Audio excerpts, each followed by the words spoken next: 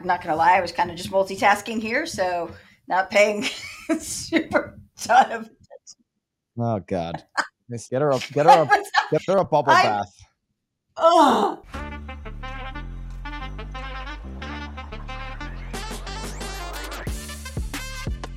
If you are not getting educated about current real estate market conditions, whether you're a real estate agent, you're in finance, mortgages, title, you're an attorney, you've got people that ask you for advice, you're doing yourself and your client base a disservice. This is the Knowledge Brokers Podcast. I'm Tom Toole. I'm here with Byron Lazine and Lisa Chinati. Apparently, Lisa has been plotting our deaths in a bubble bath with rubber duckies over the past 24 hours. So there should be a very interesting episode. We just found this out pre-show. And I want to lead off with something that I found refreshing. I was prepping for the show over the past 24, 48 hours, and I saw the CEO of United Wholesale Mortgage. He's also the owner of the Phoenix Suns, Mat Ishbia. He was on a CNBC interview. And those interviews, I mean, they're very quick hits. It's like 4 minutes. And it was refreshing in that he actually knew what he was talking about. There was no fear mongering. He called the market a strong market, that prices are going up, that there was no shot prices will be going down based on the alarmists that are out there. And he went on to say that rates are going to be where they are. They're going to bounce around between 6 and 7%, that when they do come down, the refinances that will happen will help a lot of people in the economy because they'll have more disposable income, and that will in turn ramp the economy up. Really refreshing take here. Is this surprising to you two that you have the largest lender in the country, their CEO, coming out and saying something that's totally accurate and inspires confidence in the housing market? Before I get in, what I'll say is inspiring to me and should be inspiring to all knowledge brokers is that look at what's possible in the industry of real estate. You know, he's become the largest lender in America, you know, his company, CEO. And now his side hustle is owning the Phoenix Suns. And you're still going on CNBC talking about the mortgage and real estate industry while, you know, trading for Kevin Durant. Just unbelievable. But I didn't catch the full interview, Tom. So your take is that Ishbia is really positive about the future, the next 24 months, because you can find plenty of doomers out there about the real estate industry. He's got a positive outlook, and he's coming from the mortgage perspective. Remember, I believe mortgage professionals have been beat up more than real estate agents, and he's got a positive outlook over the next 24 months. He said the market will strengthen over the next 12 to 24 months, and he was the most positive person I've heard speak about the housing market that's actually in it. And Byron, to your point, mortgage brokers, if we think it's been tough as real estate agents and team leaders and people helping folks buy and sell, mortgage brokers got it even worse because we have clients, right? We have people that want to buy or sell and they're losing out on inventory. They're fighting for those people that are losing out on inventory. So if you look at our addressable market is smaller, theirs is even smaller because they're only competing for one side of the transaction, not two. And he said that very clearly, the next 12 to 24 months, the housing market will strengthen.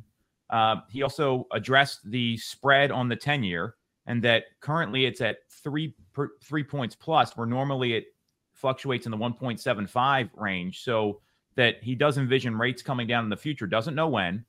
He's hoping that this is the last Fed rate hike that's coming up because there's like a 97% probability on that CME Market Watch tool. So what he went over to me was, I felt like he's been watching the show. I think he's our number one listener. I mean, it was really in line with a lot of stuff we were talking about. And if you think we're in the know, this guy is the CEO of the largest lender in the country. So he's got real-time data. The spread with the 10-year and the 30-year, what's interesting is we actually don't need the 10-year. We know that every time the 10-year comes down, the 30-year does come down, but we really don't need the 10-year to come down. We talked about this with George Ratu on the pod a couple months back, where, you know, we just need it to normalize that spread. And if it normalizes, the 30-year will naturally get down into the mid fives. You know, and one of the things Logan Mohtashami from Housing Wire mentioned was the 10-year, the spread rather between the 10-year and the 30-year is staying abnormal because of what happened with regional banks earlier in the year. So that's had a major impact. Lisa, I know you're getting close to the 500 transactions on the year, and you got to dealing with a lot of lenders. What's your, from the Ishbia perspective, outlook on the market, and from a lender perspective? Because I'm not sure. Let us know in the comments, by the way, if you are a mortgage professional. Love to see how many lenders are listening. But what's your perspective? Well, I think it's interesting, right? So to Tom's point with the addressable market, I think one of the things that not only do we have double the transaction sides, right? We have the buy side and the sell side. So they've always kind of started with a little bit lower. I think where the mortgage industry got slammed is that they lost all of their refi business for a period of time, right? And they were slinging probably 50% of their business was refis through 2021 and 22.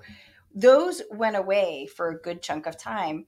I think one of the interesting things that kind of shook out, and I don't know if you guys have felt it, but when we do a lot of pay-per-click advertising for buyer leads, we've been finding that we've been seeing an increased cost on our pay-per-click advertising. Buyer leads are actually more expensive than seller leads through Google right now, because we're competing with lenders who are trying to find those buyers at the same amount as we are, right? It's probably one of the first times since I started tracking, and I've been super deep in our pay-per-click data lately, where buyer leads are costing me almost double what seller leads are costing me right now.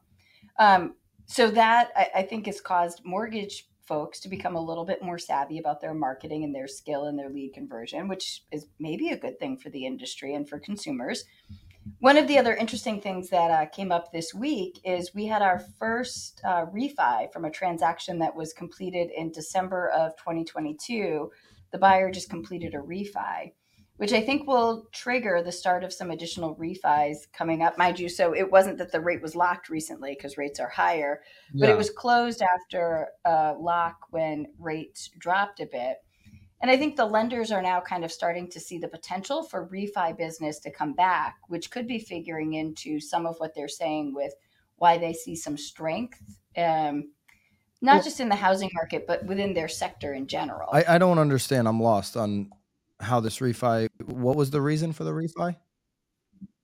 Well, so that buyer who closed in December of 2022 probably locked their rate, right? I could go back and suss it out, but they probably locked their rate back in October, November, depending on when it was, which is when we hit our high, right? Okay, like we were above. Yeah, I mean, but November, the high in November was 737. So maybe they could have had a higher rate. They could have been at 7.5. Correct. I don't think they were that high, but there was a period of time. If you go back a couple of months now, there was a time when rates dropped to like 6.25, right? And so for those folks that bought with those high 7 rates that were stuck in a spot where they had to buy, it's their first potential to start their first refis. Okay, so maybe they locked at 6.25 in May or somewhere in there. Right. And it just takes the amount of time to get to the closing table to complete the close of that refi. Okay. Because, I mean, you need at least 1% spread minimum, I think, on a refi, kind of like rule of thumb. So if they were close to 7.5, which they could have been in Q4 of last year when we were sitting over 7.25, and then if they got something maybe their personal situation, we're not going to disclose, even if Lisa, what their personal situation is, but maybe they're qualifying for a better rate and they were able to kind of, get it down, or they had some cash and they were able to buy down the rate on the refi. So I got you now. So they're looking at maybe a 1% or even greater spread by working those moments in time. We haven't had that the last couple of weeks, obviously, with rates being at 7%, but I mean, to your point, Lisa, Mortgage Banker Association did report that I think refinances were up this week. I'll give you we did see applications increase. And let's see, I thought refinances were also up. Not a lot, but they were also up. So, That's interesting. I think it's a good sign, right? I think when those things come, I think it's also helping, just like real estate agents need to sometimes see the path forward.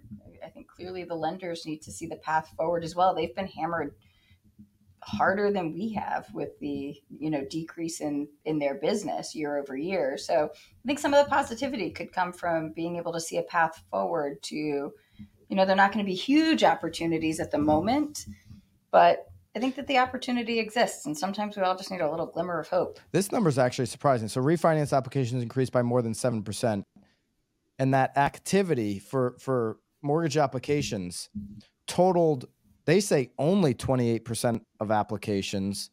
But to me, I'm like, wow, refinances were almost 30% of all applications. Obviously, it speaks to how low inventory is. But that's kind of surprising that there's that much, basically 3 out of 10 applications are refinance right now. It's lower than normal times. Huge. It's lower than normal times. I get that. Mm-hmm. But I'm just like, just think about this market and then think about that 3 out of 10 people calling a lender saying, hey, I'm interested in a refi, not a purchase. Because only 9% of outstanding mortgages are up over 6% right now, according to Morningstar.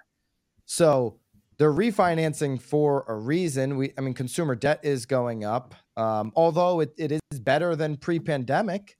It's going up right now, but it's better than pre-pandemic. So I don't know. Anyways, a lot of numbers. Where do you want to take it next, Tom?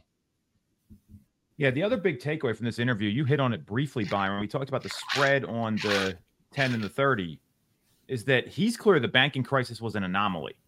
And I think the tough part about this is I don't know how you prove that and how the market's going to be receptive to that. And that seems to be the driver for where rates are now. So how do you, I'm curious what you guys think about this, because I tend to agree with him. It looked like you looked at the banking profile of the banks that failed, Silicon Valley. I think it's just fear in the market, and there's no way it's just going to be there for a while until banks don't fail. I don't know what else to say about that. And that's why he was really uncertain when rates will come down, because it's a weird thing, because you look at the banking profile, it makes sense. They were invested in like crypto and that sort of stuff. I think there's some fear in the market that's driving rates where they are right now too, and that's why we haven't seen them come down to that normal The spread. Vulnerability on regional banks still persists, and until the Fed decides to start cutting the rate, that I don't think it's fear. I think it's a reality that the regional banks are in a vulnerable position because of the commercial loans, specifically on office buildings, that they're holding. So, if we keep this rate high and we don't allow, some of these investors to refinance, we've got $2.5 trillion coming due over the next couple of years. If they can't refinance those loans with regional banks at a rate that makes sense for their numbers, because remember, you're not going to fight the trend of vacancies increasing. This culture that we're now in of, working in the office 3 days a week or working from home as much as possible is not going away. And so you're going to see bigger companies and bigger organizations say, I need less and less space, or I'm just not willing to re-up my lease at yesterday's rate. I need a rate that makes more sense for where my business currently is at. And so they're getting hit on that end with the leases. They're going to get hit on the refinances. The rates have to be lower to help support not only a commercial real estate specific office building crisis, but that couples with, to me, a regional bank crisis because they're so connected. So the Fed's got a tough balancing act while they're fighting inflation. They got to get these rates lower to help regional banks. And that's my biggest concern with regional. If you want to be the knowledge broker in your marketplace, you need BAMX. It is a curated community of on-demand courses like the world-renowned Tom Toole, me, the best objection handler in the country, showing you how to handle seller and buyer objections on a consistent basis. Canva courses, how to design your own marketing so you can appeal to people on social media through email and look like a professional. And you get a private community with other like-minded folks like you that want to make their business better. use the code Knowledge Brokers for 10% off. Get BAMX now. Do yourself a favor and go outwork and out educate your competition. Well said. I mean, I know personally, like we've got some investment properties throughout the country, and they're commercial loans, right? When you borrow in an LLC, they're commercial loans, and the rates have gone up substantially. And these banks aren't willing to really. You're talking about going from like a 4.5 to like an 8 on some of these rates, and they can't do anything. I mean, they go to their banking committee. Banking committee says, "Tough shit." Basically, this is where the rates are. And it's typically like a 5-year adjustable on those things. That's a really valid point, Byron. Tom, how many units do you own in Kentucky? You're in Kentucky, I think, with your investments, right? We've got 23 doors in Kentucky. My partner's got another 6 or 7 on top of that. So do you need a refinance right now? So we were looking for, we don't need to refinance. The rates have gone up. We were looking for some stability, and we're dealing with a regional bank down there. And I think that's where a lot of folks, when you want a commercial loan, you're not going to United Wholesale Mortgage. You're not going to Chase. You're going to these, to your point, regional banks. They're the only ones that are willing to lend on those LLC profiles. And the regional bank feels, what's their temperature on your apartments? They're fine locking in a rate where rates are today. Like, that's not the issue. It's just that they usually price these things prime plus 1 with a 5-year lock. So we bought them 4, 5, 6 years ago. Right, you're at 4.5%. Now it's like 8%. There's a big jump there. And why were you looking at a refinance? Just to pull money out? We weren't looking at a refinance. We were looking at trying to negotiate with them. Exactly what you're talking about, Byron. Like, hey, we've got X amount of loans with you. How can we all win and protect ourselves? Our agent referred you, who sent a ton of business to you for mortgages. You guys know Jay Pitts down in Louisville, so it's the same kind of thing, and it's there isn't a lot of give there, unfortunately, and the banks you do have to go to have some give. I'm not going to name any names here, but it's funny we talk about this because we there was one that was open to it, but their deposit profile was pretty weak, and the conversation was, well, if the bank folds, it's not like they have your money; they just got your debt, so it's a little bit of a different situation. Until the Fed is going to cut rates, the banks are in a tough spot. And that's why you have this, limited capital out there. That they're very scared to deploy capital right now. Lisa, you've got 12 homes in Boston. What's your take? I don't know. I'm not gonna lie. I was kind of just multitasking here, so not paying super ton of attention. Oh God. Get her a bubble bath. Oh, yes, but not in the office. I prefer the fuzzy bunny feet. Thank you very much. No. Anyway, nothing to add to this part. Let's move on. All right, let's move on. So here's where we're going to go next, because I found this pretty fascinating as well when we were prepping for the show. Is we've got the guest we are pursuing, Logan Mohtashami from Housing Wire. He came out and reiterated that we're in this unhealthy market. And for the knowledge brokers out there, I know he's putting a lot of great stuff out. I would not call the housing market savagely unhealthy. Just remove that from your vocabulary. That's what he says. And the reason he calls it that is because days on market are still in the teens with home prices rising. And that was his fear, that there's too many people chasing too few homes. We've gone over this narrative before. And at the same time, the growth of rate of pricing has cooled a little bit, even though it's still rising with 7% rates. And here's the interesting thing. And this, I think, tells the tale here. Year to date, we've seen, if you take he charts things weekly. We've had 14 positive purchase application data points and 13 negative purchase application data points. And to me, what that says is that this is a slugfest for the rest of 2023, where the brokers that are out there, the people that want to continue to grow their business with the limited amount of. Your internet just went psycho mode. That was the most frustrating. Yeah. All right. Totally. Let Lisa react. I don't know if we're going to be able to save that audio. I think maybe we will in the after. Yeah, we will. All right. Let Lisa react. So I get where Tom was going on the, data around it. It's, I think, tying back to where does inventory stand? Days on market are still in the teens, is what I hear Tom having said, right? And being able to understand, is that actually savagely unhealthy? Is it, maybe, are you trying to say, is that balancing out to the new normal? But when you look at the data points, I think I heard 14 were positive, 13 were negative. Is that where you were going with it? Yeah, And that's the weekly purchase application trend. okay, so with that, right, it doesn't seem that would almost imply to me that it's a maybe kind of balanced market. It's a good mix of, kind of both. And an interesting take on it to say savagely unhealthy. Um, Again, I tend to agree. I think it's important to understand also one of the things that we keep talking about so much is the differences that happen from the macro market across the entire country, and then being able to break it down and understand what's happening in each of the micro markets. What's happening in your local market, and how does that play into the messaging in your own market? And that's a big part of what we're talking about with our consumers and our agents every single day. Yeah, savagely unhealthy. It's a great attention It's a grabber. It's headline. a Exactly. it's a brilliant hook. It's worked, for Logan on his CNBC appearances. CNBC can roll with the headline, and I love it. It's great.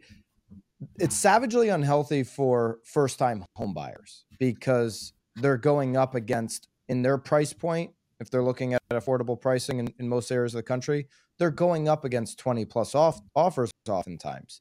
So that's Yep. not healthy. We don't want to see for the next decade 20 plus offers on every affordable home. That means we haven't solved the inventory problem. It means we haven't produced enough affordable inventory to meet the demand. Okay.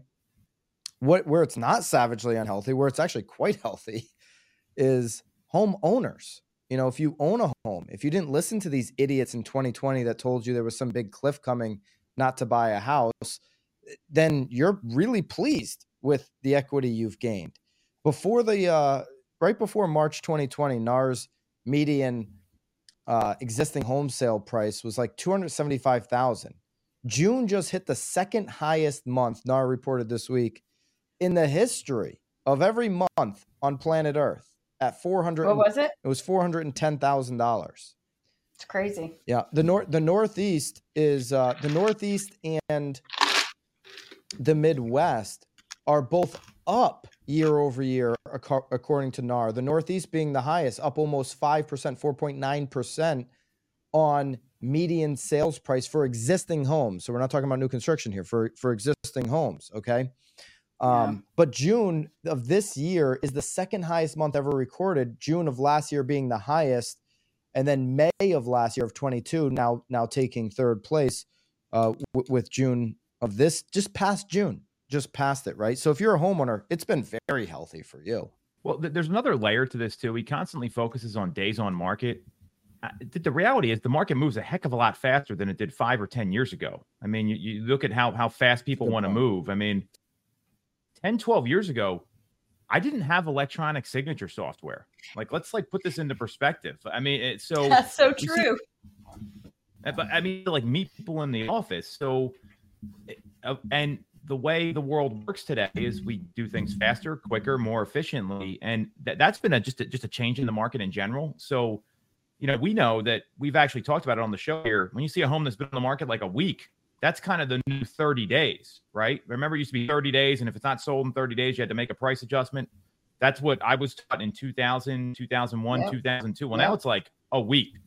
And it's based on number of showings. You're getting more showings in a shorter period of time because the information's out there. Photography and video are better. People can buy homes because of technology without being there. And that's another factor here that never gets talked about. So I don't want to, and we know there's supply and demand issues. I don't want to discount that, but 17 days. I mean, I think homeowners prefer to sell their homes quickly than I agree with you. I think you're making a great point about the future of the transaction. When you start to think about how AI is going to change the business, would you imagine in that world that days on market are longer or lower? I think when you put AI into how we're doing transactions and and the way the transaction process from the mortgage perspective, from the brokerage perspective, from the consumer perspective, it should lower the days under contract. It should lower the days on market. So we might be just going into, a decade of a new normal on how we look at days on market. I love this take on it. I think there's something to that. Now, if we don't get more inventory in the affordable sector, that is still going to remain unhealthy, so despite what anything happens. But yeah. All right, we want to do that brokerage topic you had? Yeah, so we got two other things to cover here. And you tell me which way you want to go. Bright MLS came out. Oh, we got that too. Yeah. From Lisa's MLS pin. I know she's BFFs with those people up there. But in all seriousness, Bright MLS, second largest MLS in the country. I'm a member of it. I got an email from them this week and said, hey, instead of requiring compensation being listed at the buyer brokerage co-op fee, which for the record, you could list it as $1. So I don't see this being that big of a difference personally. Now it's not required to put a home into the MLS, which is clearly a reaction to the MLS PIN settlement that happened last week. And what they came out and said, it was a Bright spokesperson issued a statement. We don't believe this will impact Bright's relationship with NAR. NAR does not charter or otherwise approve or have direct relationships with any MLSs, including Bright. And Bright is free to make independent business decisions responsive to the needs of our subscribers and the consumers that they serve. I mean, this is an all-time reactionary move. Lisa, you promised you were going to do some digging on the MLS PIN decision up in Massachusetts. So what do you know about that settlement last week? And are we going to see more of this from other larger MLSs around the country? So I did not do enough digging. I do believe, though, we're going to start to see a lot of trickle down. Clearly the decision from MLS PIN was protectionary, right? And I think trying to get ahead of things is sometimes an option that companies, individuals, whatever it is that you want to classify this as, take in order to protect themselves. My gut says that one of the best ways that the MLSs are going to be able to insulate themselves from any future stuff is to start to change this. I think I said this before the show. I don't think it's actually really a change. To your point, MLS PIN, I think most of the MLSs out there have always said you could offer $1 for compensation. I think if I go back, I think we're starting to see some of it trickle down. I'd seen it in the suburbs for a bit. I think we're starting to see it in the city markets where comp isn't coming out. But I think it's going to stick with the discount brokers, right? And I think that this is maybe a way to open that up a little bit more for discount brokers to come in and be able to put on different marketing plays. I don't know that it's going to have massive impact today, tomorrow, next week, next month, but I think it's something everybody needs to be aware of. I think it's going to be across the country very soon. I think every MLS is going to have to come up with some sort of form like this. The interesting part, what I was thinking about this morning, I was on Zillow. IDX feeds a while ago were required to start posting out what the buyer agency commission is. So if you log on to Zillow or any of the other IDX feeds now, you see where it says what the buyer agency commission is. And I think it'll be interesting to see if that starts to impact consumer sentiment when they start to see that there is no buyer agency commission offered. Do you think 100% of listings should have buyer compensation listed? Well, so here's my feelings on it. I am a fierce advocate of buyer agency in general. I think that our country worked very hard to bring buyer agency here. I think that it serves a very large purpose. And those that I think about are our first time buyers, kind of the ones that are getting beat up the most by the market right now. And I think about those buyers that are buying with 3.5% down, who have saved and pinched every penny to cover their down payment and their closing costs and their moving costs. And I think what we're doing is we're impacting that segment of the population the most and putting them into a situation where they're going to, unfortunately, be buying homes that they maybe shouldn't be buying for various reasons, right? Not necessarily because of agents that are, all agents, but there are going to be some. I was half joking, but not joking yesterday when I was talking to somebody and I said, The downside to this is that when that buyer who cannot afford representation walks into a listing and they do the home inspection because they've negotiated directly with the seller's agent, whose fiduciary responsibility is to the seller and not to the buyer. And I don't care what anyone says, dual agency is bad business. You can give me all the nasty comments you want about that. But I don't think that anybody can adequately represent both parties' interests in a transaction. And so that buyer is going to be there working directly with the seller's agent, whose fiduciary responsibility is to the seller. Home inspector is going to uncover a structural issue that we all know isn't good. A horizontal crack in a foundation, a insert whatever. And that seller's agent is going to say, don't worry about it. It's common. And that buyer is not going to have any advice. They're not going to get the advice from somebody who's representing their best interests. And that's where I think we're going to start to have some of the biggest issues. They're not going to get advice about negotiation, home inspection, pricing, services. It fires me up. Okay. I mean, I generally agree with everything that you said, but you didn't answer the question. Do you think that disclosure of buyer commission should be on websites or not? Oh, I didn't know that. I didn't miss the question. I'm so fired up about all this. Yeah, and I agree with everything you said, but I think it should be disclosed. I don't know. I have mixed feelings about that too, right? I mean, I do think that there's a level of transparency that gives, right? But when we're looking at it, what I don't know is it actually going to impact the seller negatively if all of a sudden now the consumers see that there's no buyer agency commission? I don't really know what consumer psychology is going to be around that. Does the consumer look at that and say, now I'm going to get a better deal versus the listing next to it that has buyer agency commission offered? I'm not sure. I don't know. It's going to be an interesting one. I've got something on this because I'm clear that, from just dealing in the marketplace, right? There's a couple different types of consumers out there. There's some consumers, the people that tend to use these discount brokerages or like a Redfin with a rebate or things like that. They tend to focus on the money versus the transaction outcome. And what I'm a big believer in, and we preach this at our team, we live by it, is, hey, my job as a buyer agent is to get you the house and get you in the door for the home that you want. Some people don't see it that way. And that maybe isn't the right kind of client that's going to, like they see that buyer agency compensation, Byron.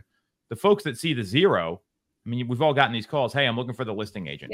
I only want to talk to the listing agent.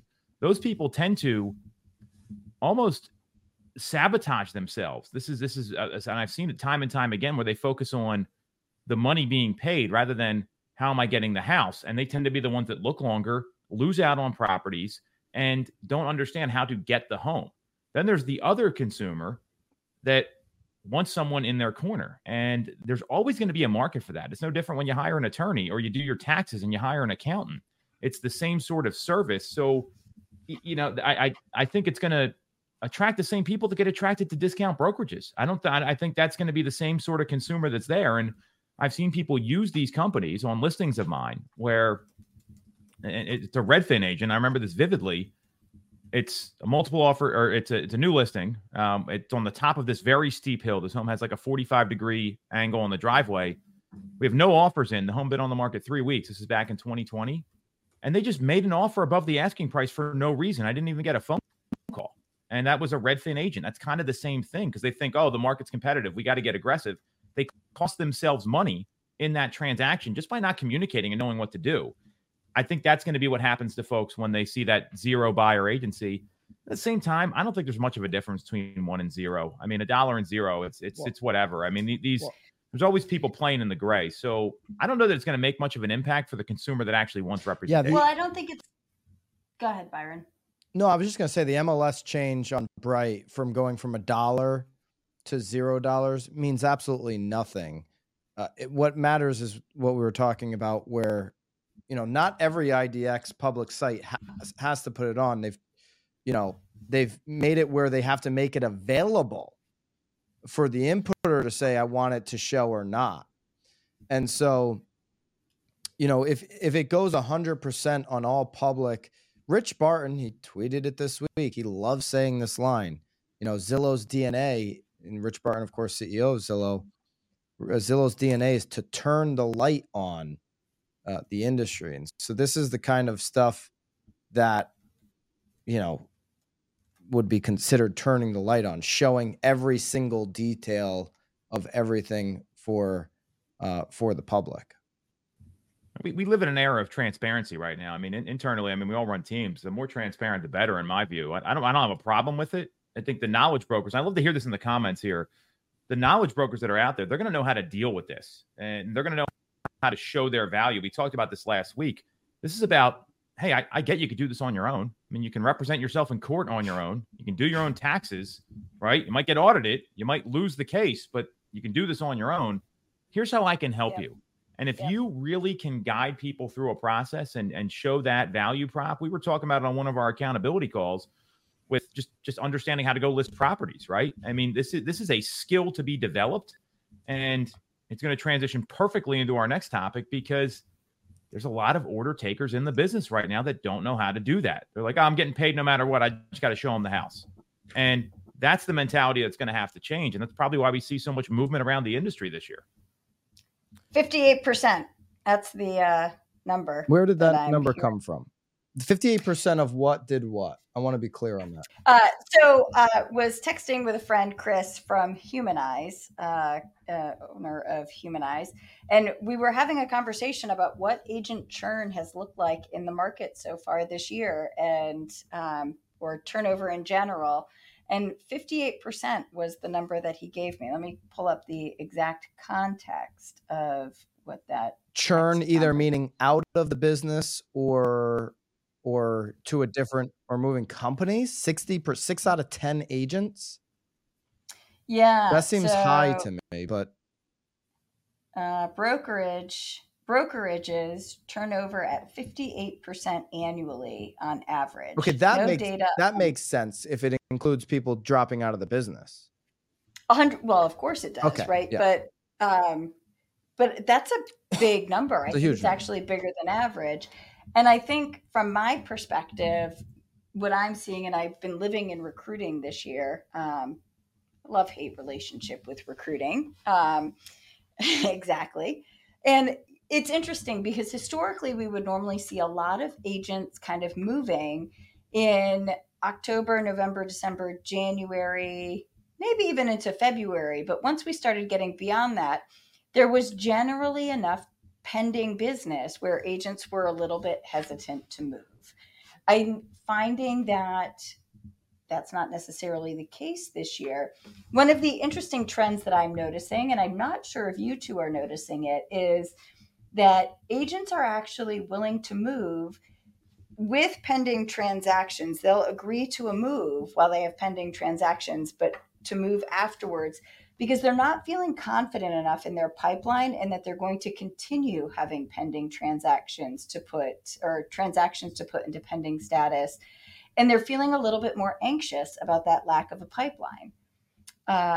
I suspect, my gut says, that when we get to give it another 6 weeks again, once Labor Day passes, I think we're going to see really, really high agent movement come September, October, November. I think it's going to be. Go ahead. It's hard in the summer because people are distracted, and I agree with you. Later in the year, as the fourth quarter starts to sink in, I mean, we're experiencing one of the lowest years for transactions. Still plenty of transactions out there, okay, but just based off of what we experienced the last couple of years, it's a much lower number on transactions. That number gets lower in quarter four and quarter one, and they're gonna feel it even more. 1000 Watt did a survey the week of May 29th, and they surveyed 416 agents. That may sound like a small sample size, but every agent had completed at least 6 transactions in 2022, and 1000 Watt's community is of a higher level knowledge broker. Okay, the people that are following and engaging on 1000 Watt's email list are pretty sophisticated, okay? And it was a variety of brokerages. A local, regional, or independent brokerage made up about 38%. The highest brokerage after that was over 13%, Century 21. about 9%, KW, ERA 8%, Coldwell Banker 7.5%, Sotheby's 6.5%, other 6.7%, Remax 4%, Compass 3.5%, and then EXP about 2%. So it was like a variety of agents, which is good. And the number here for basically, did you switch brokerages? And it goes into a whole bunch of details. I want to get your thoughts on this. Okay, so have you changed brokerages in the last 2 years? The number was 32.2% said yes. So that doesn't take into account that churn that you're talking about, Lisa, the 58% of dropping out of the business. These are people who stayed in the business, who are still in the business, who have been in the business. In fact, 56% of respondents were in the business 4 to 10 years. And so think about that. A lot of these, 56% in 4 to 10 years, 14% in 10 to 15%, and then more than 15 years, 19%. So only 10% of this list was in 0 to 3 years, and you still had 1 out of 3 agents in the last 2 years move brokerages. The top reason for changing brokerages, this might surprise you. What do you think? What do you guys think the top reason was? Leadership. Now, better marketing support. See this and hear this all the time. Well, are we talking, is lead gen one of those things, or are they counting lead gen as marketing support? It was better split comp plan was the lowest at 5.22%. Okay. Better training, 5.22%. Better technology was 25%. Better leadership culture was 26%. And then better marketing support. So lead generation not on the list. Specifically, I would have liked that to have been a category as opposed to, because when I think of marketing support, I don't think of true lead gen, but right. but maybe that's where that's getting a little convoluted. I think that one, might be muddy, because I think of marketing support differently just because I categorize it as 2 different things within my business. On the P&L.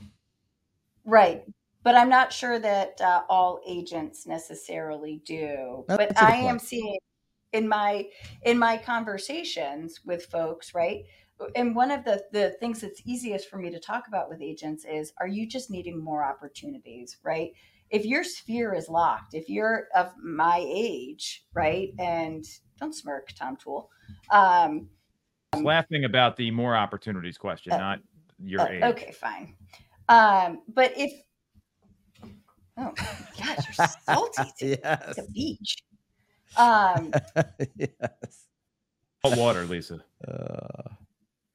I think you need the bubble bath. Yeah, Relax. I think so, Tom. That'll never happen. So just keep just grab a what do you like, the White Claws? You'll be fine. I'm having coffee and water today. Anyway, go ahead. Anyway, so like the agents that have had decreasing production because they've worked heavily from their sphere, if you're in like that category where your sphere is those move up buyers, it's locked, right? And if you haven't been able to buy into programs like Zillow, if you haven't developed a pipeline of things like first-time buyers through Google or whatever, you're struggling because of a lack of opportunities because you didn't market yourself well enough up until that point, or diverse enough. How about that? Diverse enough marketing of yourself up until this point.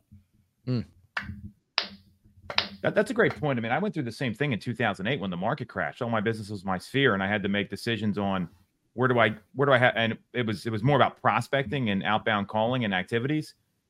But in general, most agents, they want to work by referral, and a lot of that, to Byron's point, they want marketing to do it. They don't want to deal with the hand-to-hand combat of phone calls, text messages, videos, the stuff that makes the marketing even more effective. Right. So I tend to think that survey was probably grouping that in, even though I disagree with that strategy. It sounds like we all do. That's pretty fascinating. But let's face, what do agents want to do, though? I think this is a great observation. We've talked about this in some of these conferences we go to together and everything else. They want to talk about the marketing, the fun stuff, and maybe not the lead generation. So I could see if you have a strong marketing department there, they might go there, have it available, but never use it, which tends to be what happens with most realtors anyway. That makes sense. Lisa. All right, Bounce. Oh, what? You got to Oh. bounce, but I don't think Tom's coming. But you're coming in August to Tom Ferry Summit, right? I will be at Tom Ferry Summit. What do you consider this the Super Bowl of real estate events every year? Oh, Super Bowl. Yeah, and Tom is sitting on the sidelines for the Super Bowl. Tom Toole sitting on the sidelines, but not Tom Ferry, of course, because it's. I'm going to be very honest with you about why I'm sitting on the sidelines. Is we've got work to do in our business, and I had this conversation with Tom yesterday. So defensive again. Yep, Tom. No, I'm not defensive, Tom, but I think it's.